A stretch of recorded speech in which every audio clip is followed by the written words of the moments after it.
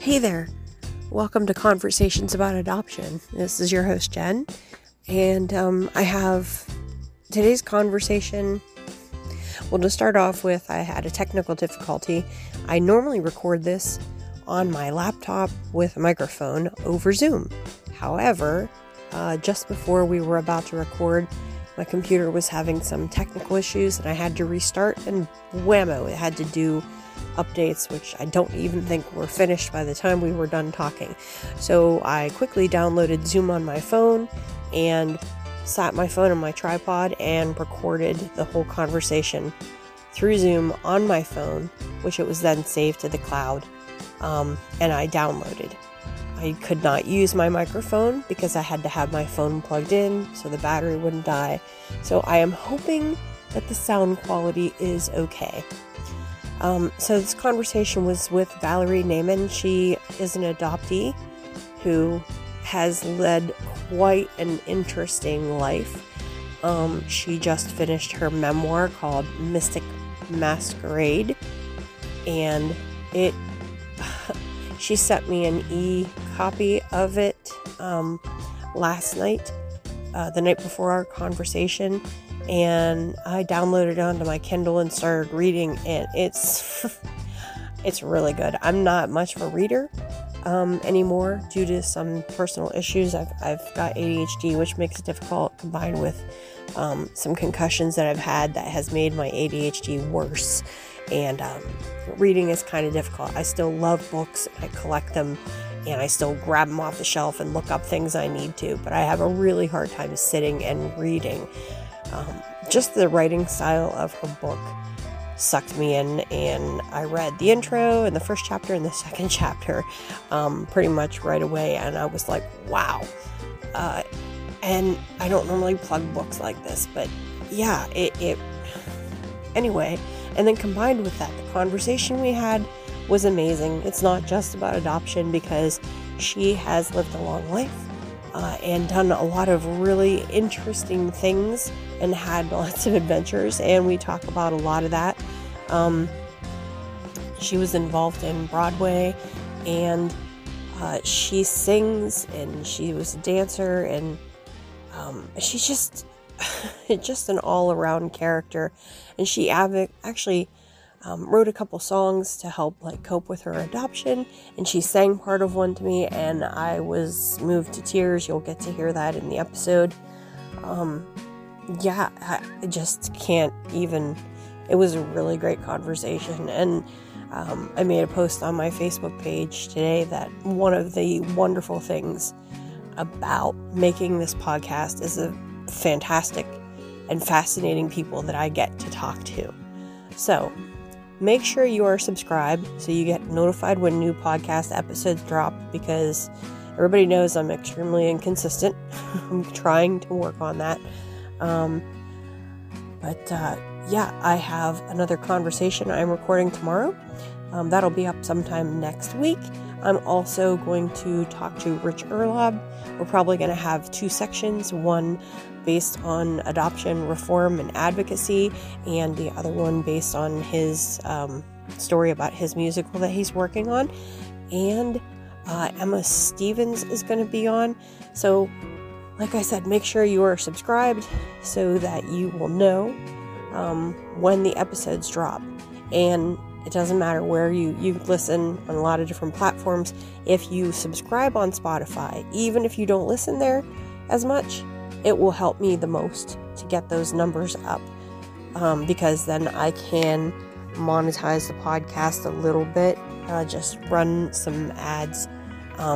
It doesn't make very much money, but even if it makes $30 in a year, that can pay for my website. So little stuff like that helps me a lot.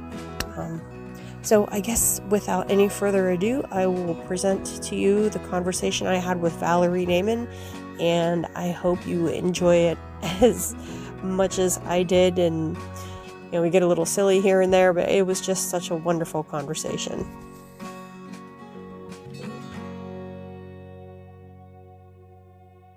So I am talking with Valerie Naiman, and can you give me a little bit of background about yourself, Valerie? Yes, I'm so glad to be talking to you today. My Yeah, me too. background is varied and it spirals all over the place. I'm pretty sure I was adopted in 1950, but my adoption papers are 1954. Oh, And uh, my hospital that's on my fake birth certificate has the wrong hospital code. So I'm not even sure about the hospital. And I mean, I'll start there. And I didn't know any of this till much later. I didn't even get any kind of birth certificate till I was it 22 when I had to get a passport. And that was awful because to get a passport, you have to have a birth certificate. And my parents yeah. never would talk, my adopted parents never would talk to me about it. You know, I asked once, my brother screamed about it, and I went to my parents and they denied it. And they said, you know, we're not talking about this. Why would you even ask? It's kind of like my father's side was Jewish and my mother's side was holistic, had the first health food store in Miami. My father's side was great grandfather was one of the first rabbis in New York. So they were totally opposite.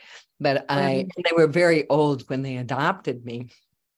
So when I asked, it was kind of like, oh, the do for you, slave for you, you never show appreciation here. Yeah. So, you know, I always felt indebted to them, but they never really told me I was adopted. So I was really confused, but I was the only blonde haired, blue eyed person in the entire family. So, you know, So they never acknowledged it? no. Wow. No. So you didn't even have like the birth certificate that they got when they adopted you, your amended one? After my parents passed away, I found files. And in that, I also found a file of my father requesting the state of Florida for a birth certificate. And I mean, I think I was in high school by that time. I wasn't in the system. So that, you know, showed me right there they didn't have it. But when I ended up getting the one that they got, of course, that's the one that had the wrong hospital name on it or the wrong hospital code. My mother's name, my adopted mother's name was misspelled. There was so much that didn't match up.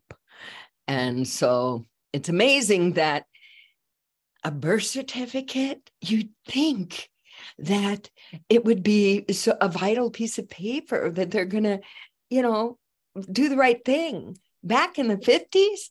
I mean, I needed a birth certificate to register my kid for school. So yeah, like I can't even, that's crazy. I mean, I had no social security number, nothing like that.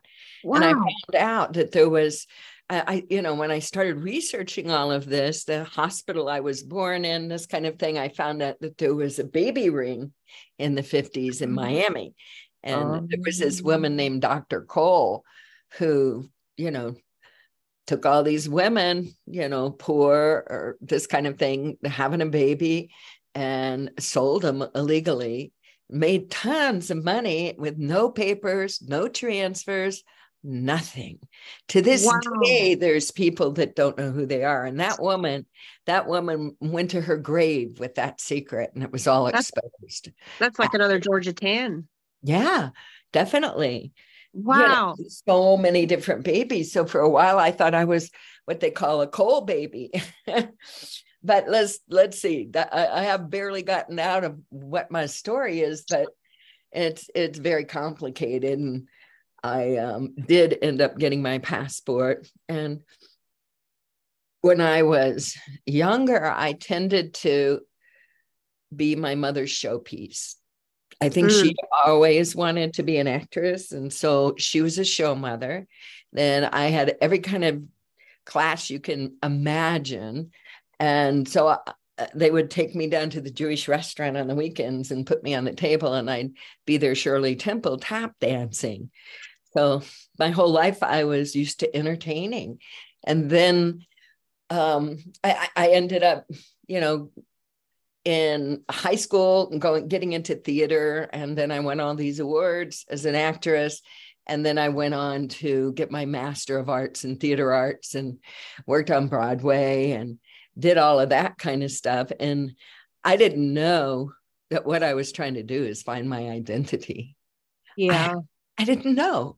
It's like all of us adoptees, most all of us wear different masks at different times because there's not that solid base in us that connects us, because we were removed from all the smells and scents and feelings and sounds of our mother who birthed us. Yeah. And that, when you're ripped out of that scene, it's going to affect you. But there's no counseling for most adoptees. There's no understanding of what that is. There's more understanding for dogs, for goodness sakes. You're not supposed to take a puppy away from its mother for at least 2 months. Yeah, right. That's true. There are that's the reason why I went back to school, is to I have more time ahead of me to do this, but my goal was to become a therapist for adoptees. And there's a lot more adoptees that are becoming therapists. And in fact, there's a oh God, I'm drawing a blank on her name right now, but there is an adoptee who's a therapist, and she has a whole list of adoptees who are therapists that, if people ask for it, she'll send it to you. Wow. Yeah, I don't really believe anybody can be adoption competent unless they're an adoptee, because I don't either. There's no way to know what it's actually like unless you are adopted. You can understand it logically, but it's not the same thing. Right. Because it's part of us inside, and it's like it's embedded in us. No one else has that experience. So yeah, I think adoptee counselors are vital. And when I was looking, I wasn't able to find one in all the United States. And so when I finally, I have what I call my inner community. So I try and get consensus with my inner characters. And, they were all yelling at me. And I said, I'm not going to be able to do this search anymore. I got to do this. I got to do that. And one of my inner characters was, you know what, you need professional help. And that's the voice that did win. And that's when I found out there wasn't anybody at that time. And so I finally found a social worker. I forgot what his credentials really are, but he's written books about adoption healing, and he was doing a retreat in the Virgin Islands. Yes. So, I went to one of his retreats. Yeah. The one in Virgin Islands? No. I went to one at his place in New York. Yeah. I went to one at his place in New York a few years ago too. But the one in Virgin Islands was fabulous. It was so great. And there was only 7 of us. And that's the first time I'd been around adoptees. And and Joe Soul was like the only one back when I was doing this. Yeah. I've been searching for decades. Yeah. So I went in 2013. I went to his place for a healing retreat. It was amazing. There was a reunited mother and daughter there. There was a woman who came all the way from New Zealand, a birth mom. It was really amazing. That's fabulous. Yeah, I learned so much from him. That was the first time that I had even heard about the primal wound. When I started my search, there weren't even computers. Wow. It wasn't a thing. We didn't have cell phones and computers back then. So, I did a lot of paper shuffles. Yeah, I bet. Yeah, and I've kept so many journals. Yeah, I've written a book about it. And if I didn't have all my journals and cassette tapes from psychics, there's no way I would remember what was before what and what was after what and the details of what happened. So I'm real excited. I finished the book and it's in pre-launch stage on my website. And I've just finished formatting it and sent it off to get approved. I'd show it to you. Are we on video? Yes. I have the image. You sent it to me, and you sent me the the PDF of it last night, and I opened it in my Kindle, and I only read up to and part of chapter 2, and I was like pretty much sucked in right away. It's like I really appreciate the writing style. Thank you. that whole opening scene of like your brother coming into the aviary and being like, they're not our parents, and like I'm like, oh my God, what a way to find out. Like I can't even imagine. Like oh, it hurts my head. I was told when I was 5, my mom was like, well, you're in school, so we better tell you. And it didn't go well. I didn't react positively. I'm not one of those little kids that had tantrums. Like I would sit down and cry. I would get frustrated and cry. But I never really had tantrums. And I flipped out when my mom told me that I was adopted, and kicking and screaming, and where's my mommy? Why didn't she want me? And right, of course. Yeah, totally traumatized by that. And just like, I don't know. And it's funny because how like they say people that have experienced like a lot of trauma in childhood, when they try to reflect on their childhood, they don't remember a lot. Like there are certain instances where I remember every detail, but like everything else is kind of a blur.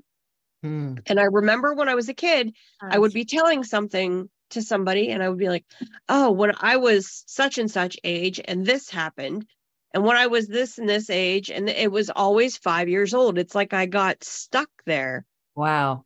And That's everything happened when I was 5. Like, I'm like, is that a psychological phenomenon or something? Well, yeah, that was interesting. Maybe that was the biggest trauma, and the biggest traumas are what's going to stay with us. And yeah, we can heal it as much as we want, but the scar is always there, and it'll scratch open. Yeah. Yeah. Yeah, it does. It gets scratched open every so often, doesn't it? It sure does. I got scratched open, and I did find my birth mother finally, and she didn't fess up that she was my mother, and she agreed to meet me. Oh, wow. Only, and it took a lot of coercing, but only if I'd agree to be a secret. So I remained a secret. I found her at 94. I found her at 94. Wow. And we laughed a lot. We talk alike and laugh alike, and we both loved to dance. We went out dancing. Aww. And she still drove and lived alone and was so independent. She was so queenie. But yeah, she ended up throwing a party for one of her somebody that she knew. I forgot who he was at this point. I was focused on other things, but she threw a big party and all the family came, and I posed as a photographer. Oh, wow.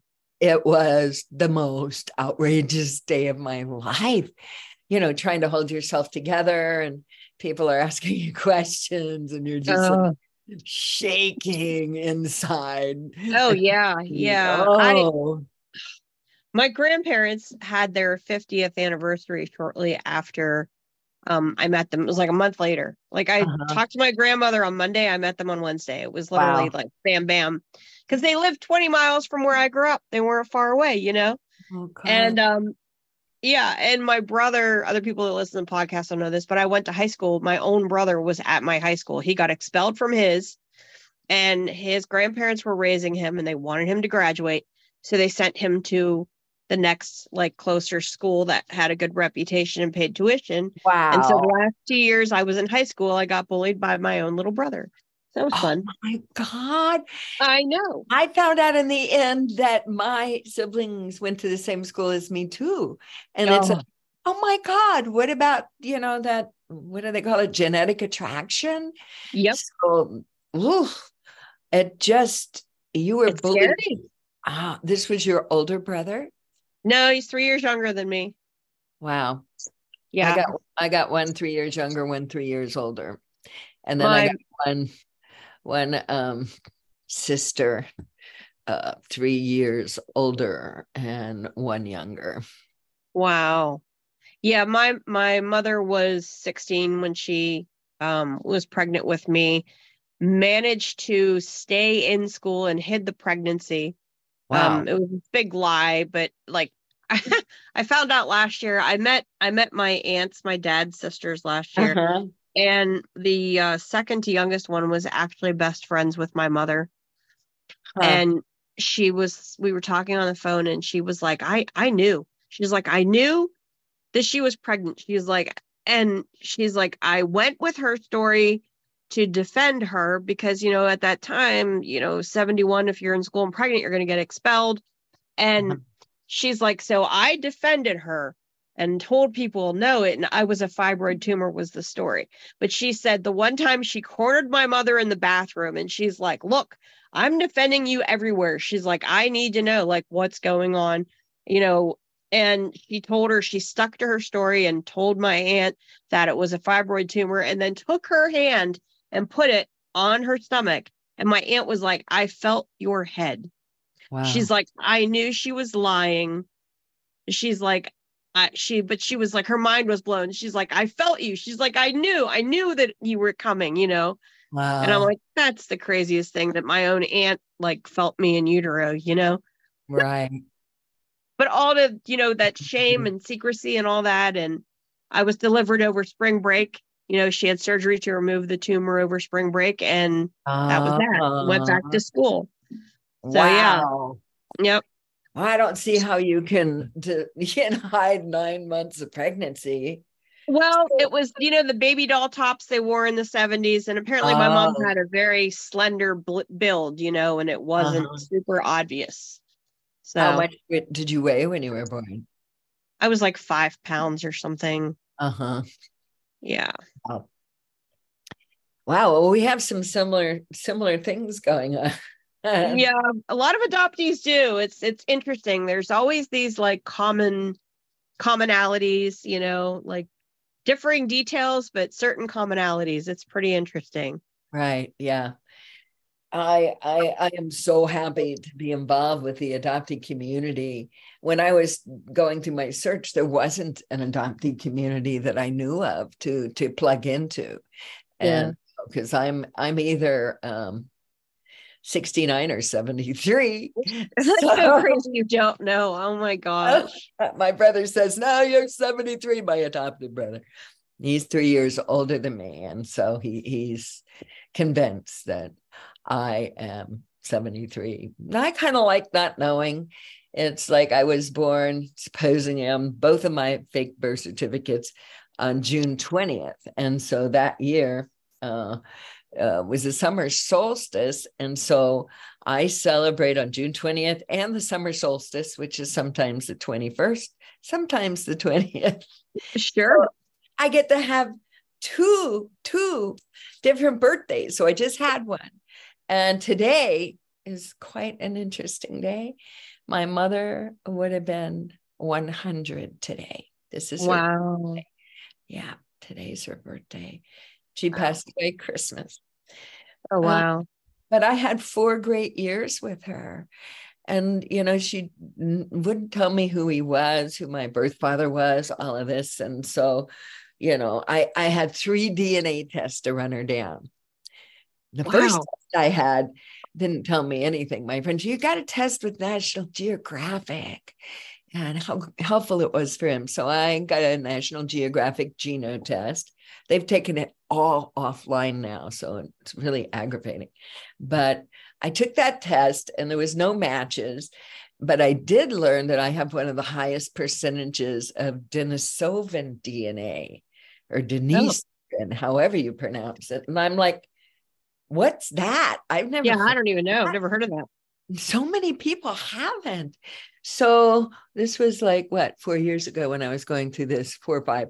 And so I Googled, I had a computer then, and I'm Googling. And the first thing that pops up is meet the strangest hybrid in history. And I'm like, oh God, that explains it. I'm an alien, for goodness sake. That's why there's no records. It's like the angels came and mated with the pretty women type of thing.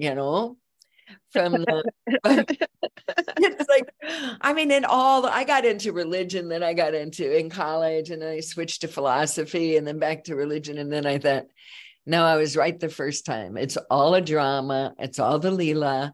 So then I went back into theater arts.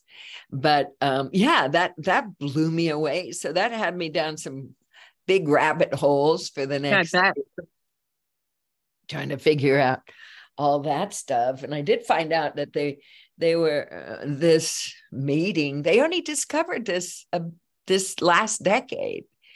They found some finger bone and then some other things. They found some jewelry that's precisely drilled, jade pieces, this kind of thing. So yeah, I went down that rabbit hole pretty deep. And my mother said the first thing that she noticed about me, my adopted mother, was telling her, look, she has such a pointy chin and such long fingers. Like my hands are like a man's hand. They're just, put them up next to almost any man, and my hands are as big. And really? So, yeah, and I found out that the Denisovans have and I don't even know if I'm pronouncing it right. Some people say Denisovan, some say Denisovan, and named after some cave in Siberia, I think. But my mother said, look at her long fingers and pointy chin. So, yes, the better to get you with, my little. Yes, very witchy. Yes, I'm very witchy. My friend brought me over a coffee cup for my birthday of Dorothy and the Wicked Witch that Margaret Hamilton played in the movie. And yes, I'll get you my pretty. Exactly. And your little dog, too. And your little doggy, too. Yes. And I was having such a hard time getting through all the formatting rounds. It's like, it said on his face, oh, my dear, some things take a little time. So I'm good with it now. I'm so happy to be over this hump. Writing it is one thing, but then all the stuff you have to think about afterwards. Oh my gosh. A lot of adoptees out there, and I want them to write. The more that's out there, the more we can spread the word, and the more different perspectives that we can see. And we do need to see different perspectives, because a lot of adoptees are deep into the trauma and haven't been able to get out yet. And so we need support. And I just want every adoptee to write about their story. I've been planning on writing a book. I've been planning on writing a book, and I started a new strategy. So I made a folder on my desktop that has what my book title was going to be, which is the last thing my grandmother ever said to me. You focus too much on being adopted and you ask too many questions. It's going to be either one of those parts. And what I do is when I feel like writing, I sit down and I open a new Word document and I just let it pour out, and then I stick it in that folder. And so at least I get some ideas down, and, I can refine them later. Because I've been toying with the idea of writing a book for like 20 years, ever since I went through a reunion and but it's hard to like sit down and actually do it, So the strategy, for me, I have to be inspired to do my writing. And I find that I do my best writing after no one is around, nobody's going to be coming in the house. Yeah. And I usually like 9 or 10 o'clock, and then I'll write till 2. It's quiet. Especially in the winter when I have my fireplace going. That's my prime writing space. It just feels so good. Yeah. I encourage you to write. It's like doing what you're doing is great. It's like if I didn't have all the journals, I have stacks and stacks of journals from decades. And if I didn't have all of those, I don't think I'd been able to write this book. Yeah, I can imagine. There was so much. I mean, at one point I thought, oh my God, I've tried everything. I got 3 DNA tests and nothing is working. it's just too strange. And so I thought, I know what I'll do. I'll find some psychics. And so my thought was, if I can get two psychics to give me the same mother's name, then I'll have it, right? So I found that the largest congregation of psychics in America live in Cassadaga, Florida. And that ain't that far from me. And so I drove to Asheville, and I drove to Cassadaga and stayed in the one room that they never rent out, but the hotel was full and they have one that's haunted. So nobody wants to stay there. And I thought, I don't care, I'm staying. So I had all these readings. I had 3 readings the next morning, and a couple more. And I think I had 5 or 6 readings altogether, and nothing. I mean, quite a few of them told me that they saw water, and my non-identifying information, which I got twice, did say that she was from the largest far western coastal state, so California, yeah. And, but the psychics, I have audio recordings of all that and my journals, and I didn't know until maybe 15 years later that a lot of it was true. Because it didn't make any sense at the time. Yeah. And it so much of it came to pass. And the same thing happened with let's see, I forgot my train of thought is running off. The psychics. Yeah, the psychics. It was really, I highly suggest it for anybody who's stuck in a search, is to go to Cassadaga, find this woman, get a hold of me, and I'll tell you who the ones are that it worked well with. And that's interesting. It was amazing. And I did, I've done so many crazy things. And I did, then I think what I tried to do is start my own family. So I was a founder of, had a vision actually, and founded the first permaculturally designed and planned eco village of North America. It still exists. It's great. It's called Earth Haven Eco Village. Interesting. I've got a background noise. Sorry. It's all right. Okay. And now my computer's going ding, ding. My Roomba woke me up this morning, smashing into my door. For some reason, decided to start, and I was up till way late last night doing all kinds of stuff, harvested honey, needed to do that. And just, I was trying to get my book uploaded to Ingram. One thing and another, pixels and widows and orphans, who'd have thought writing a book, you get to a point where you're really concerned about widows and orphans. And that's an author term. That's a writing term. It's like one word at the bottom of a paragraph, or something right in the middle with too much space. Widows and orphans. Now, they're going to call them widows and orphans. Goodness. Yeah. They call, I got goats, and everybody calls them kids, right? So yeah, the babies. Why do they call kids kids and goats kids? I don't get it. I don't know either. It's kind of mind-blowing. But I have so many stories. I don't know where to start. And I'm kind of rambling through different parts of my journey. It's okay. Did you ever do Ancestry DNA? Yes, I did Ancestry after I did National Geographic Geno. Then I did Ancestry, and I had some third cousins and beyond. And I started, I was hoping for like a first cousin, because if you get a first cousin, you can get somewhere, right? Yeah, yeah. And the first cousin can turn out to be a sibling, half sibling. So I just went for it. I got a printer, I got a ream of recycled paper. I printed out all these trees of these different people that were like third cousins, and tried to glue them together with somebody else that matched. And then this room I'm sitting here goes into my kitchen here.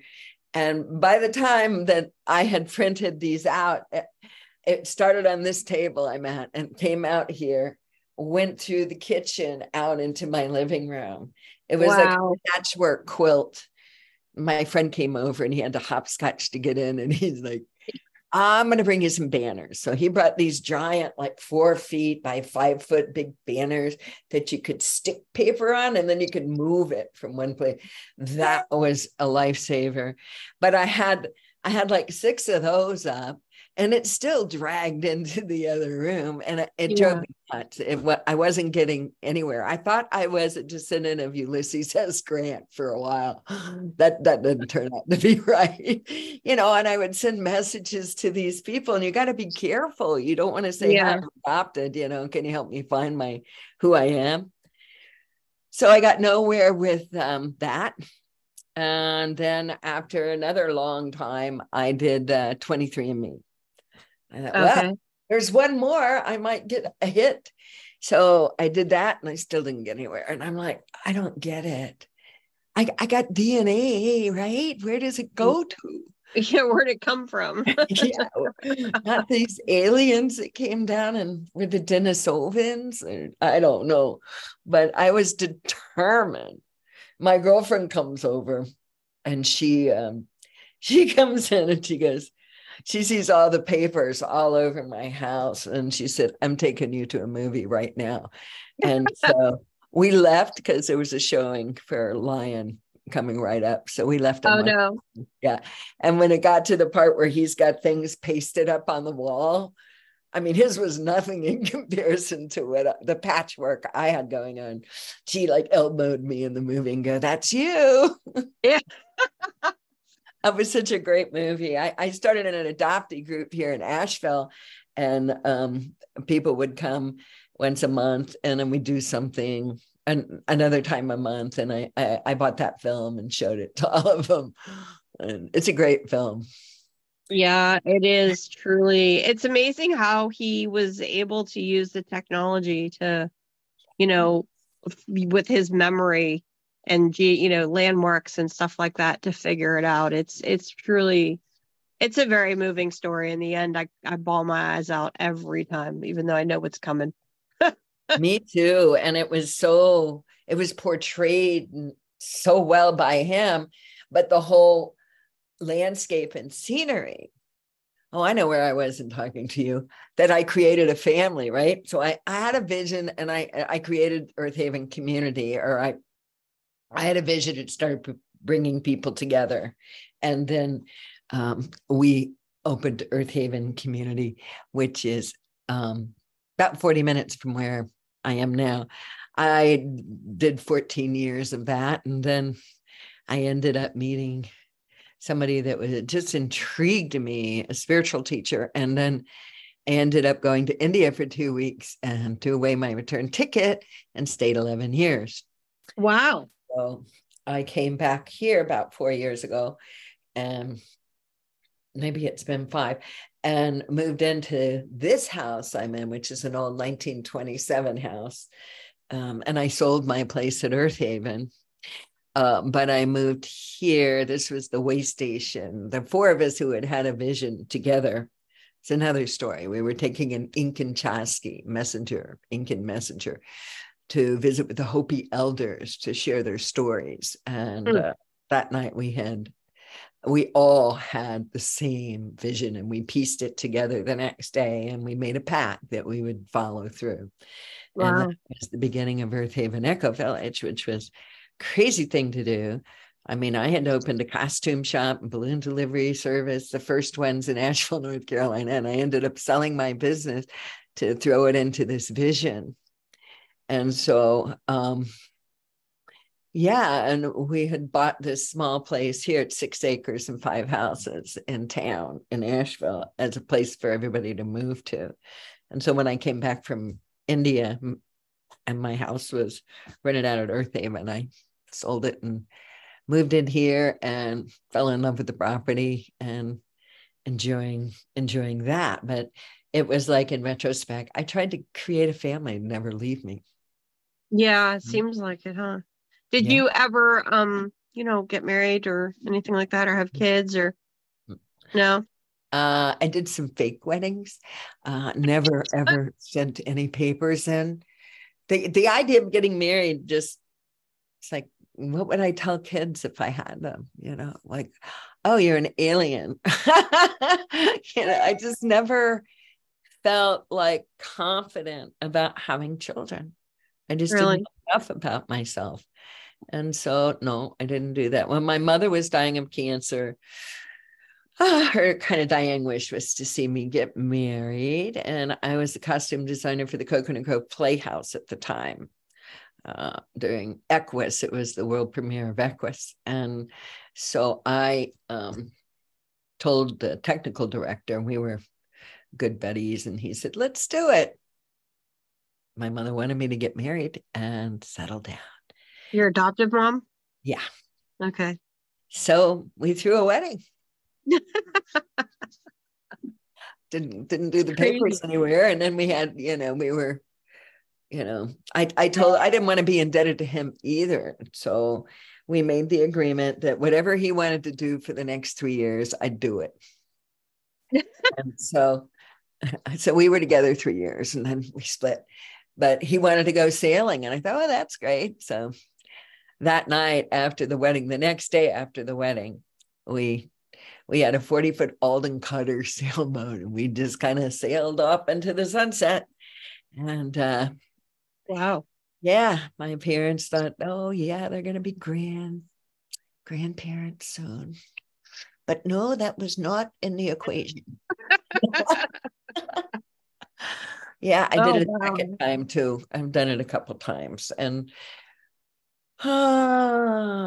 just it's hard if you're a real independent woman. You're trying to live alone. When I left the film and television industry, I came to North Carolina, of all places, and lived in a 100-year-old cabin and tried to learn to chop wood, carry water, and it was, crazy. It was the wood stove caught on fire, and I'm thinking, you're going to have a relationship. This isn't going to work. You're going to have to do that. So I did. And met a guy picking apples, and there you go. Sounds like your life's been quite an adventure. Yeah. So your book, is it mostly just your like adoption memoir, or does it cover like a lot of different adventures in your life? It is an adoptee search for truth. And so it covers a lot of area, and it does take you around the world as well, because it was all related. Another, my 11 years in India, I found my spiritual father. That's what he was to me. And so I'm trying to open Stephen King's book and read you my contents. I wrote my book around Stephen King's. He has typos and orphans and widows. And he's funny. So funny. But I just wrapped it around so I could see what it would look like, Yeah. Some of my printouts of my inner part of my book. Sorry, I'm making noise here. It's okay. I'm not picking up any of it. Okay. It was so funny, to get an email from a publicist. I was like, oh, wow. Because that's not like a very common thing. My podcast is still very, very tiny, has a very, very small audience. It's slowly growing, but like just totally shocks me to like get an email from a publicist. I'm like, wow. She's been really sweet and great, and that was her idea. We need to get you on podcast because the way you talk is amazing. So, plus I have story songs. If you get on my website, ValerieNaiman.com, you can see some of the story songs of my adoption. The one I put up there, I'm singing to my mother, and it's like, I never seemed to belong, so I coped by being strong, thinking I could do it all by myself. But I was so wrong. It's connection I needed all along. You let me go, but the bond remains, 'cause your blood is running through my veins. You stole my identity on my birthday. So I learned to role play, making myself up all along the way. Well, as the character I become, a lot like you do, I walk and talk and sing the blues like you do too. Anyway, I'm doing, Oh my I was gosh. a singer and I've been in a band and this kind of stuff. And I love to write songs. And so I've written songs throughout the year during my search. So in That was really addition, moving. so in the addition to my book, it's a book, ebook, audiobook. I've already recorded the audiobook except for the last few chapters. And just did it myself since I've done voiceover before. So that worked. Still looking for I just have so many notes and stuff of my thing, but my book, you can hear a chapter of the audiobook on my website too. It starts out, there's 5 parts: selfdom, questing, allure, and is it missing links? And yeah, I gotta find the last one. Where's my book when I need it? I don't have a book yet, so I'm waiting for it. It's in my computer. But did you ever sing that for your mom, or yeah. what'd she think? Oh, she was amazed at everything I'd done. She goes, no, people won't believe what you've done. Wow. Our thing was dancing. We loved to dance. And so that's one of my chapters. It's not about my mother, but it's called Dancing In and Out of Character and Myths. And the wish is about my mother's wish to see me get married, and identity theft, and revolver persuasion, which is what kicked me out of my film and television life. And then I get into the questing part, which is the esoteric guidance from numerous others, including some I just told you about, the going to Casadega to see the psychics. And then there's a piece about Asheville, some funny stories about Asheville, and my vision quest, and working with different shamans and researching different prophecies, and then Earth Haven. And so there's a thing about that. And then I ended up living with the Maori tribe in New Zealand, which was wow. a freaky thing. And another one called the Amulet. And then India Beckons is when I get to India. And I think there needs to be a documentary about your life. my friend, who's a documentary filmmaker, she actually documented something I did in India. I got plastic bags banned at the largest gathering in the world. Wow. It was the Kumbh Mela 2010. You can Google it on YouTube. I think it's Say No to Plastic Bags, Kumbh Mela 2010. You'll know me. I have a big red wrap around my head, which is a whole other story of what happened in India.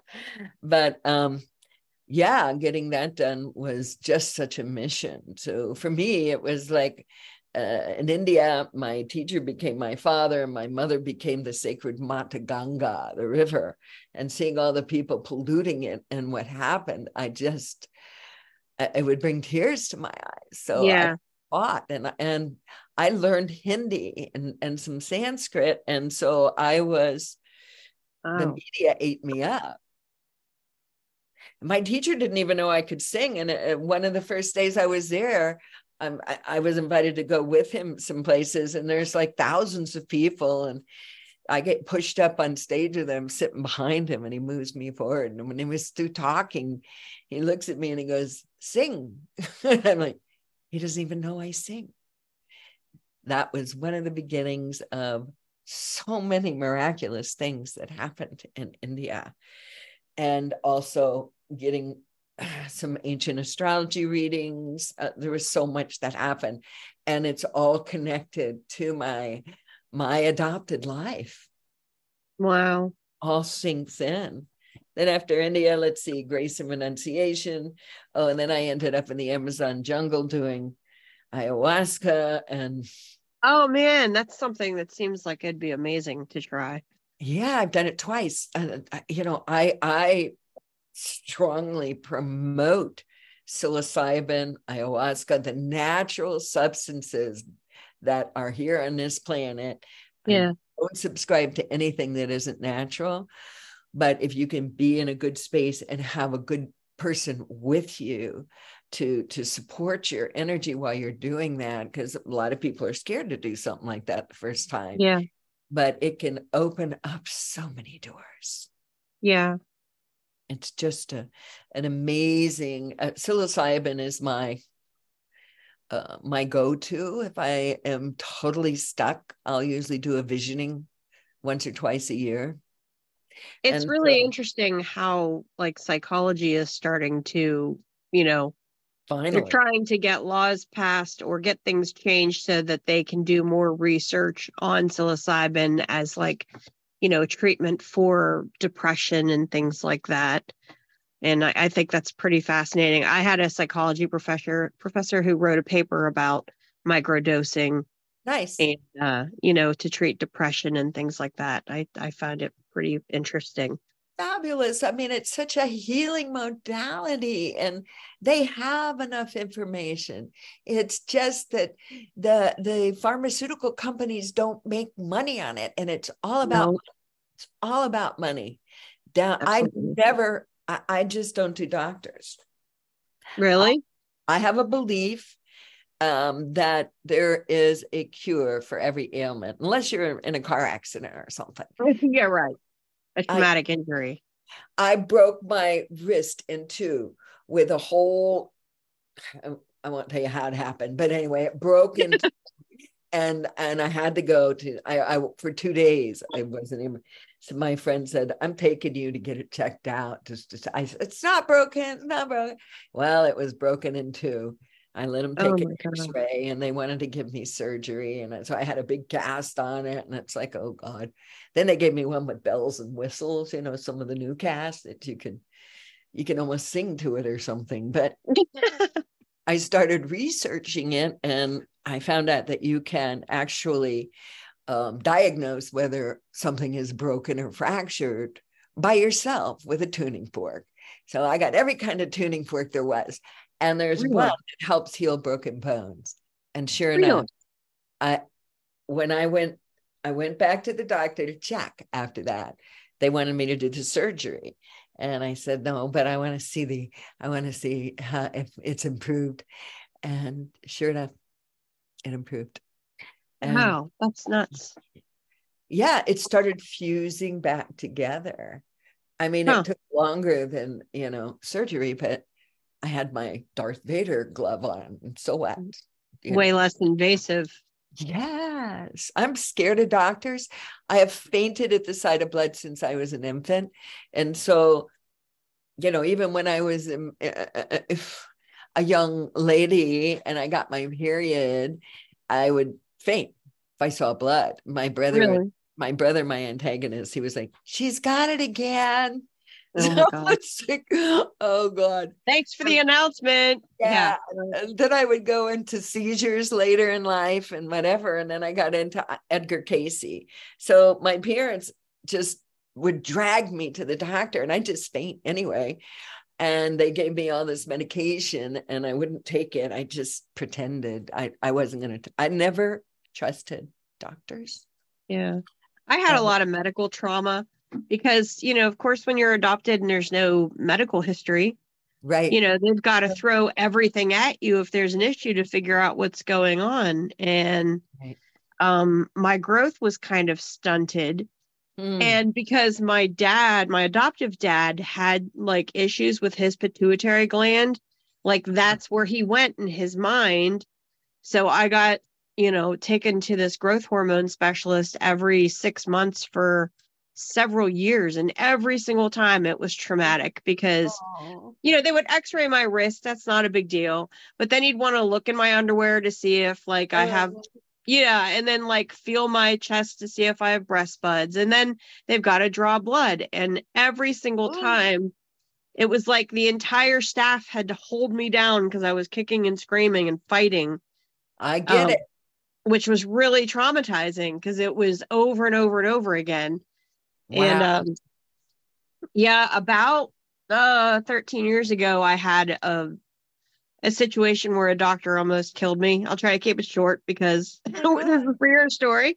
But I have asthma and I have aspirin sensitive asthma. And I went thinking I had a tubal pregnancy because I had pain. and I didn't have any medical insurance at the time, and they didn't do anything for me other than a pregnancy test. And he goes, you're not pregnant. You probably have a cyst that's rupturing.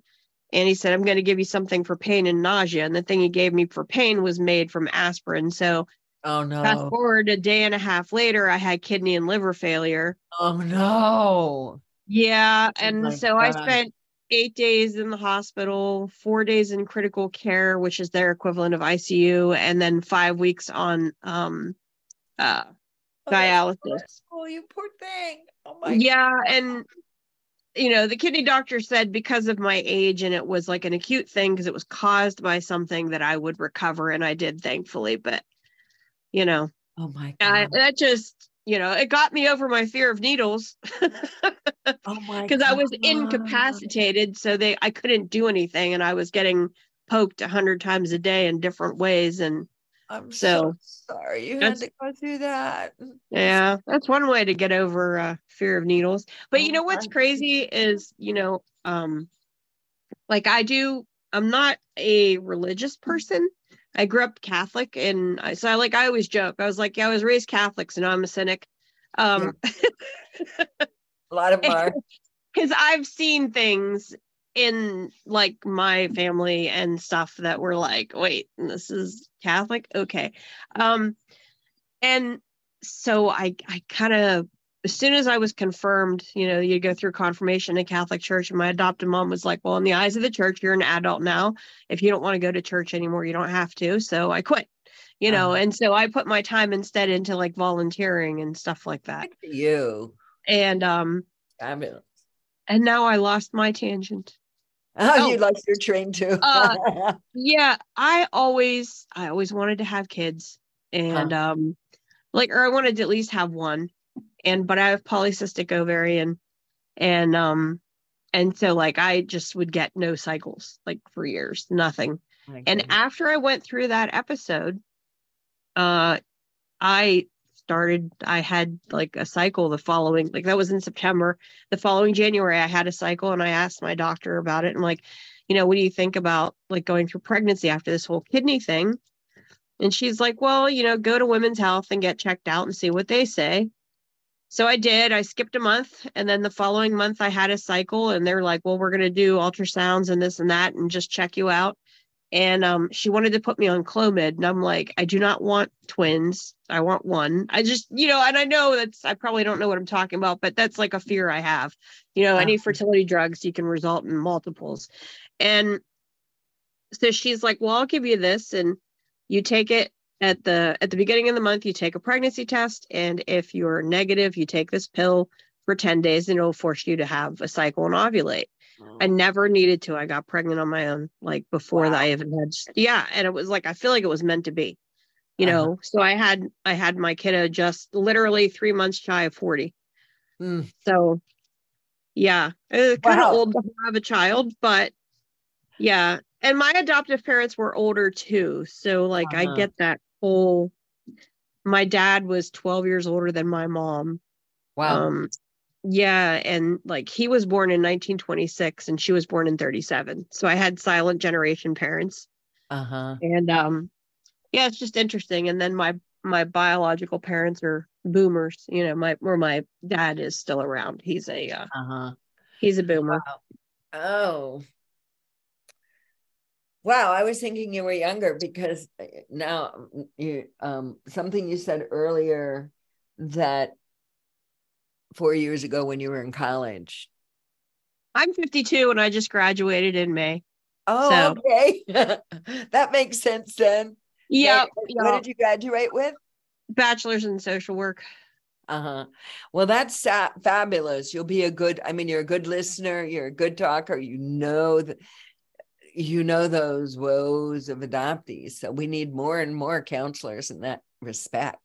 So yeah, I've been advocating for, I wouldn't say necessarily adoption reform, but like trying to educate the public on the false narrative of adoption, that it's inherently all good, because everybody wants to believe that, that it's this great thing, and it is extremely flawed and needs to be but it's one of those things where it's like an uphill battle, a losing battle. And I don't know if it's ever going to stop, especially with them overturning Roe v. Wade. And I saw this video on TikTok yesterday where this woman who has no affiliation with adoption at all, but she writes a newsletter about abortion like every week or something. And she's been doing a lot of digging. And she's like, they are basically trying to recreate the baby scoop again.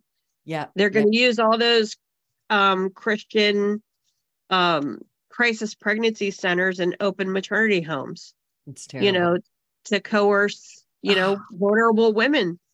Right. And I interviewed, or not exactly interviewed, but I had a conversation a couple weeks ago with Lisa Elaine Scott, and she is making a film right now called Nice. All You Have Is Love. About I saw that somewhere. Yeah. About exposing the adoption industry and for what it is and how it does its practices. And so I'm very excited for that. I hope she gets good funding behind her. Yeah. Well, they just hit their first goal. She had a Seed and Spark campaign, and the goal was 25,000, and they had to get to at least 80% for her to get the money, and they got it. Great. So now she's going on it. She said it's going to be a $250,000 project ultimately, because she wants it to be very high quality so that it gets out there in the public eye, Yeah, and 250,000 is not much to produce a good documentary. Right. Right. There's a lot to it. I've done a few documentaries too, and so Mayan teachings, things like that. But it takes a lot. Yeah. This woman who recorded the whole thing at the Kumbh Mela when I got plastic bags banned, she was a documentary filmmaker, and we became really good friends. And so she's recorded some of my life. She wants to do a documentary, but she lives in Amsterdam, so I don't know when that's going to ever happen. Right. The bloody thing. It's like when I finally did meet my mother, I asked her, I said, I fainted all my life and I just freak out when I see blood. And so I asked her, I said, did you ever faint? And she's like, oh, I don't remember anything. I don't remember going to the hospital. I don't remember having you. And I don't remember all the pain you gave me. And I thought, oh my God, that laid me flat. She doesn't remember all the pain. She can say that, but she doesn't remember it. Right, exactly. Right. Well, she even didn't admit that who my father was too. And I found him. Did you? Yeah. And she had given me a name, nothing matched up in any of my 3 DNA tests. It's like, yeah. So it was it Mother's Day? April Fool's was either, I don't remember, April Fool's. It was either Easter or Mother's Day. It was a holiday, right? And I called her and I played a joke on her. And I said, hey, you know what? You're going to be so excited. I found my birth father and he is so handsome. Oh my goodness. And he wants to see you again and blah, blah, blah, blah, blah. And she goes, oh, who is it? What's his name? What does he do? Where does he live? And I'm like, Mom, this is my time to ask the questions. So, do you want to meet him? And she would just hemmed and hawed, this went on for quite a while. And then finally she said she would want to meet him. And so when I hung the phone up, it's like, well, it's a good thing it's April Fool's. But then I knew there was the possibility it could be somebody else, right? Wow. So following on the name, it's like, she ended up lying about her name on the birth certificate. Wow. She lied about so much stuff. Even when I found her, it's like for my birthday, she wanted to know what I wanted. And I said, I want you to sign these papers so I can get my birth certificate. So she did. And I sent it in. And then when I got it back from Florida, Vital Statistics, Florida's awful to try and find your information. Yeah, I've heard. When I got it back, it said, well, you filled the forms out right. But that is not the name on your birth certificate. I'm like, wow. And so anyway, I ended up it's too long of a story to go into, but I finally, and to this day, she said I would never lie and something like that. Yeah. But I ended up finding my father through a fluke. Somebody had put up, how I found my mother is somebody put up a tree, but they hadn't tested. So they put up a tree for who they thought everybody was. And that kind of led me into finding my mother. Plus I had help. In the end, I got a search angel. I had gone to the Adoption Congress in Atlanta and just eating it up. And I still hadn't found anything. I think I'd been searching the longest of anybody there. And I ended up meeting a woman named Mary who became my search angel. She's in Texas and she doesn't do anything except in Texas, but she said she'd help me. And wow. she did. And so but even her and Lana of DNA detectives, I was in these groups by then, and they weren't able to find anything. And they got some other avenue. They have some other detective to look, and they couldn't find anything. It's like, I was like hopeless case. And so when I finally did find my father, who was even more elusive than my mother, I ended up flying to Vegas and meeting my brother and sister there. Wow. And rejection from, you'd think that your sisters are the one that's going to embrace you. Sometimes. For me, both my brothers embraced me, both my sisters, no. And so one sister we spent a day or so, but her husband was like, what do you want to know any of this for? Some people don't like you being here and da, da, da, da, da. So that was the end of that. And I had made a big tree when I found her, and we went into her tree, and she had thousands of people in the tree. And then we changed passcodes for our trees, whatever. And after I left, he took her away, so I couldn't be with her. And then when I flew back, it's like my trees were wiped off my account that I had spent years building. Wow. And hers, I was blocked from hers. That is so sad. Why are people like that? That was like mean. What harm does it do to share the truth? I don't understand that. The truth, yes. It's that's why my subtitle is An Adoptee's Search for Truth. Yeah. That search for truth took me in a lot of different areas. Yeah, I bet. I bet.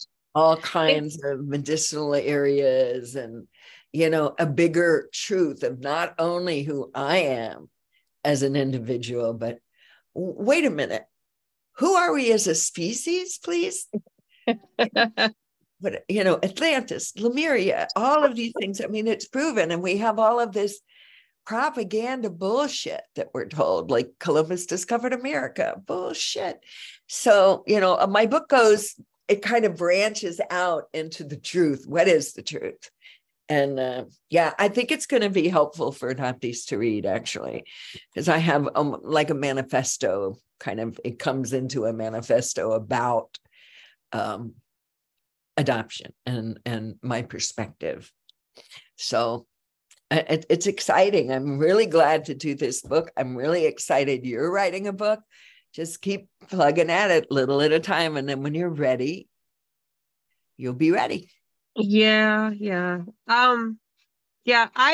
You said you were involved in Broadway. I just wanted to let you know, I emailed you a link that something you might be interested in. Okay. When there was a summit in April called Untangling Our Roots, it was put on by two groups. Yes. I was able to go. Oh, I'm so glad. There was a Rich Erlob. I don't know if you know who he is. He's pretty active in the adoption reform angle of things. But he is working on a Broadway musical, hopefully Broadway, a musical about adoption. Oh, I love it. I love it. Yeah. I have numerous songs I've written about it. What's his last name? Rich? Erlob. or UHRLAUB. He's going to be on my podcast also sometime in the middle of July. Okay, great. That's great. And I'm trying to keep that up in my mind and take a look. And we need stuff like that. I got contacted by somebody. HBO is doing a series of called DNA Surprises. Really? So, that'll be interesting. Yeah, with real people, with real adoptees and things. So that'll be interesting to see, I mean, the funding to HBO, are they going to allow the truth to be shown? We don't know that yet.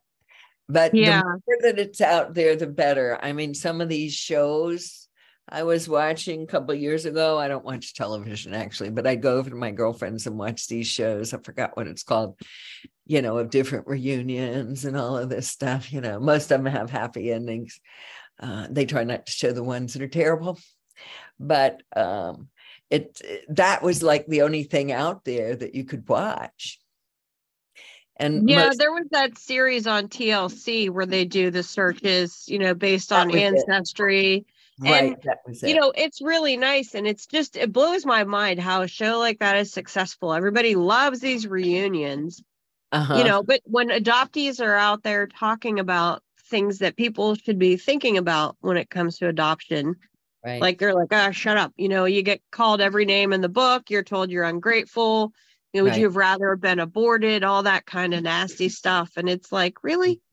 I have a really hard time understanding how people can just believe that infants are just interchangeable. It doesn't matter. Just as long as they have parents, that's all that matters, and it's like, I don't get it. And then they throw things at you like DNA doesn't matter. And I'm like, then why does Ancestry DNA make so much money every year if it doesn't matter? Right. It's like, I forgot what the statistic is. The most recent, I looked it up, but it's amazing. And the majority of people are either adopted, have adopted, are in an adopted family, or have a close friend that's adopted. That's the majority of the people in the world. It's huge. Yeah. But yet 2% of Americans are adopted, I think. But it's crazy because there is no federal oversight. They have no idea how many adoptions happen every year. Oh, and I know. That really bothers me. I've written to some of the biggest, right? Asking for statistics. They don't have them. They don't want them. It's such a money-making launder system of selling babies, no doubt. Oh, 100%. When I found I found a receipt from the lawyer for my adoption. I'm like, does that make me feel like a slave or what? And you want to please your parents, right? You owe them type of thing. And then no, we don't owe them anything. They made that choice. Right. But that's what, as a child, we may think that. I know I did. Yeah, I know. I mean, sure. I don't think I felt that, but I do think that's like a generational thing also.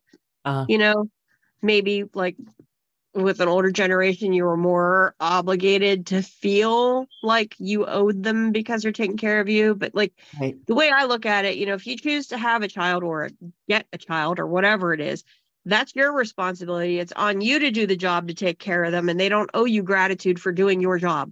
You know what I mean? And exactly. So like, unfortunately, it's like it's the adoptee who needs the most support and help.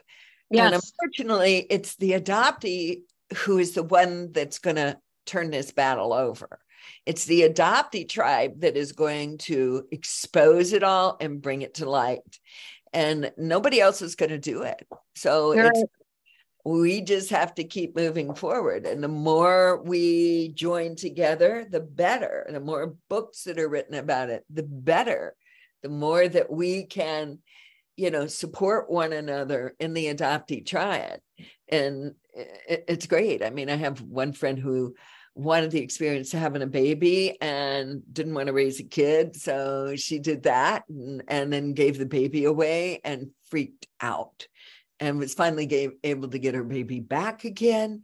And oh my goodness, the trauma, like she's been in all these sides. So I've been a support system for her.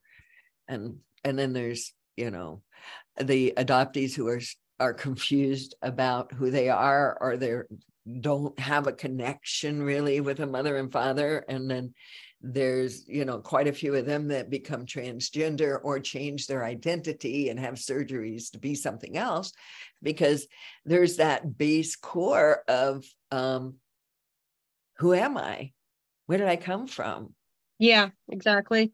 So yeah. Go ahead. I have a friend, Joey. He made a little documentary about, he's an Ohio adoptee. And when the records were opened, he made a little documentary about getting his birth certificate and doing his search and everything. And it was very moving. It was very moving. And it was such a big deal. Like, the most moving aspect of that film was on the first day that adoptees could go to Vital Statistics in Columbus and get their original birth certificate. There was a line out the building and around it. Oh, I'm sure. My God. What's the name of his film? It's called Who Am I Really? Who Am I Really? Yeah, it's on YouTube. I might have seen that already. But yeah, I love to watch Joey, stuff like that. Joey Ashbridge. I got goats and chickens and honeybees, and my life is so full. I want more time to, watch movies and documentaries, which I haven't had time. I'm going to go to Nashville to the lifting the fog, because it's 3 hours with Rebecca Autumn. Yeah. Yeah. I know. I got to meet her at the summit too. She was on my podcast also. I have a conversation with her, and it's a very moving film. There's another one too that they showed at the summit called The Ghost Kingdom. Oh my gosh. He made it all on iPhone. Wow. And I think you can get it on Vimeo, and it is really, really moving. It's like basically a one-man show. He does it all himself. He plays all the different characters. Wow. And he really captures the emotion of that searching phase. And it's amazing. The fact he did it all on an iPhone during the pandemic was amazing too. Yeah. Well, the iPhones have such great cameras on them now. I'm going to start doing some videos. I just posted one on Instagram about why I wasn't able to launch my book on summer solstice. So now my new actual book launch, because I'm going to have it up on Ingram, I think, within the week.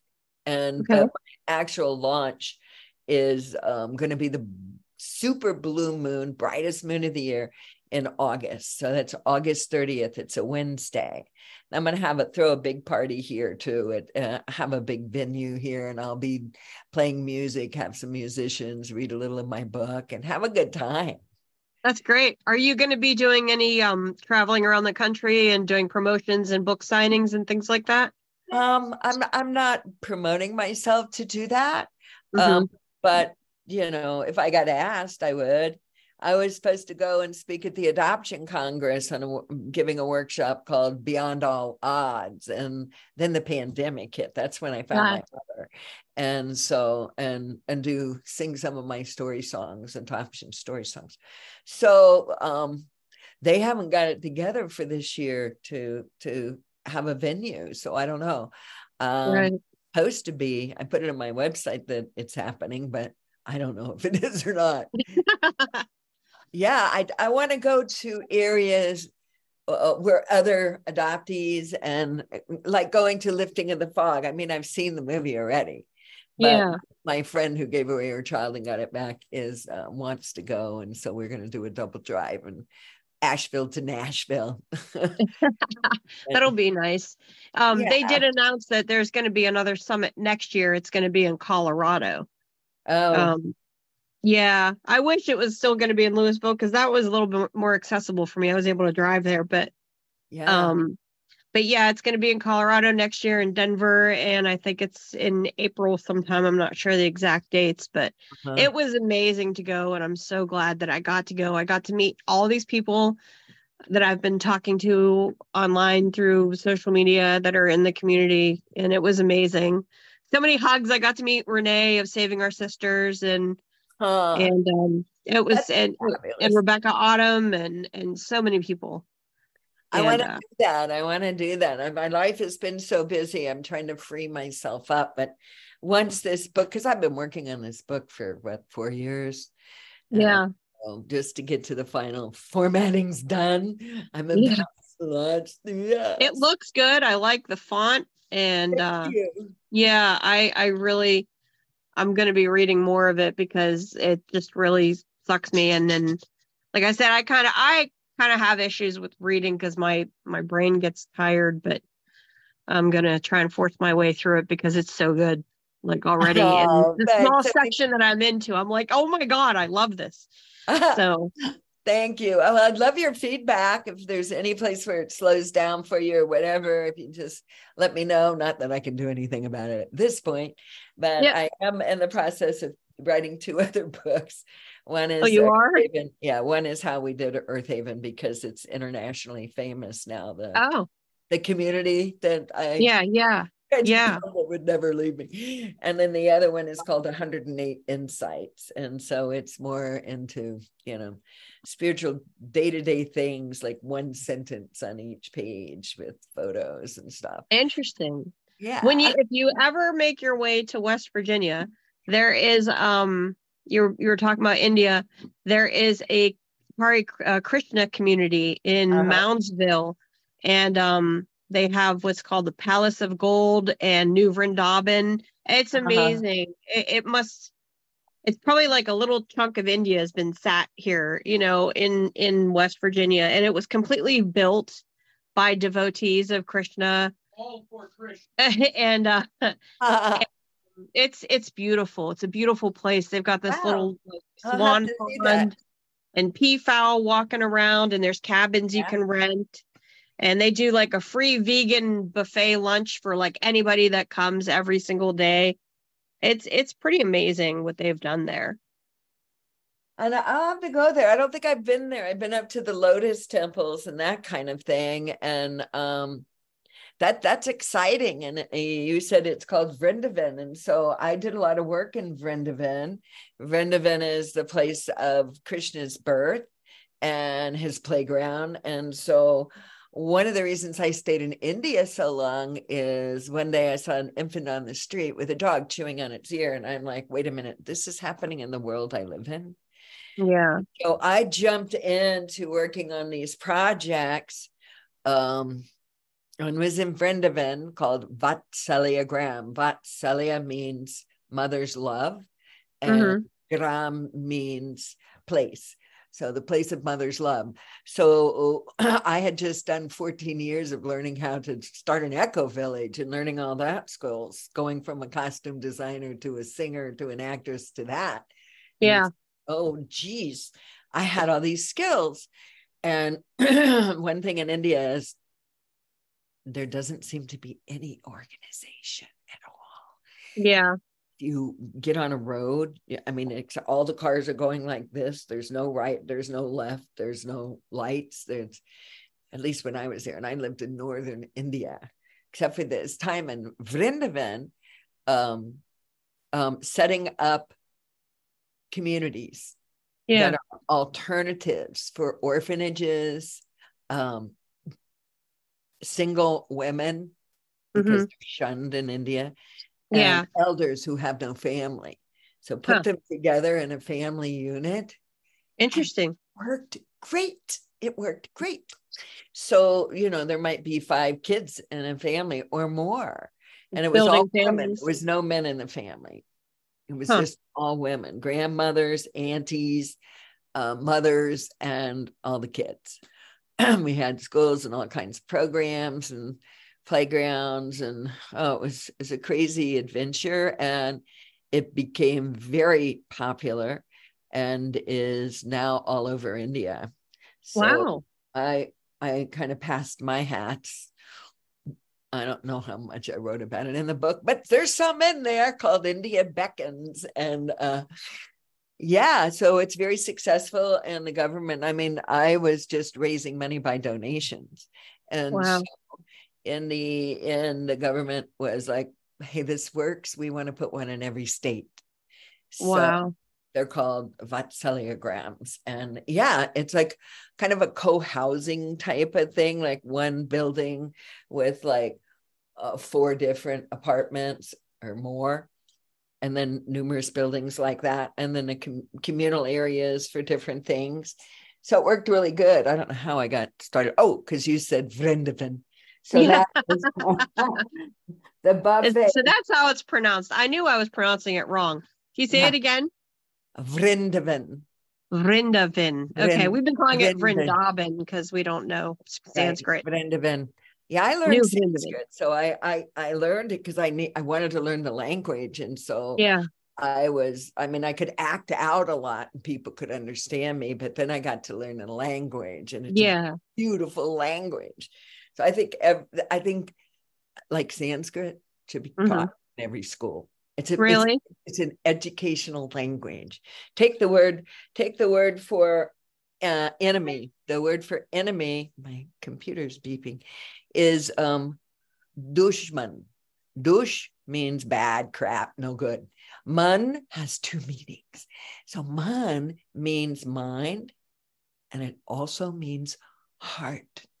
Oh, wow.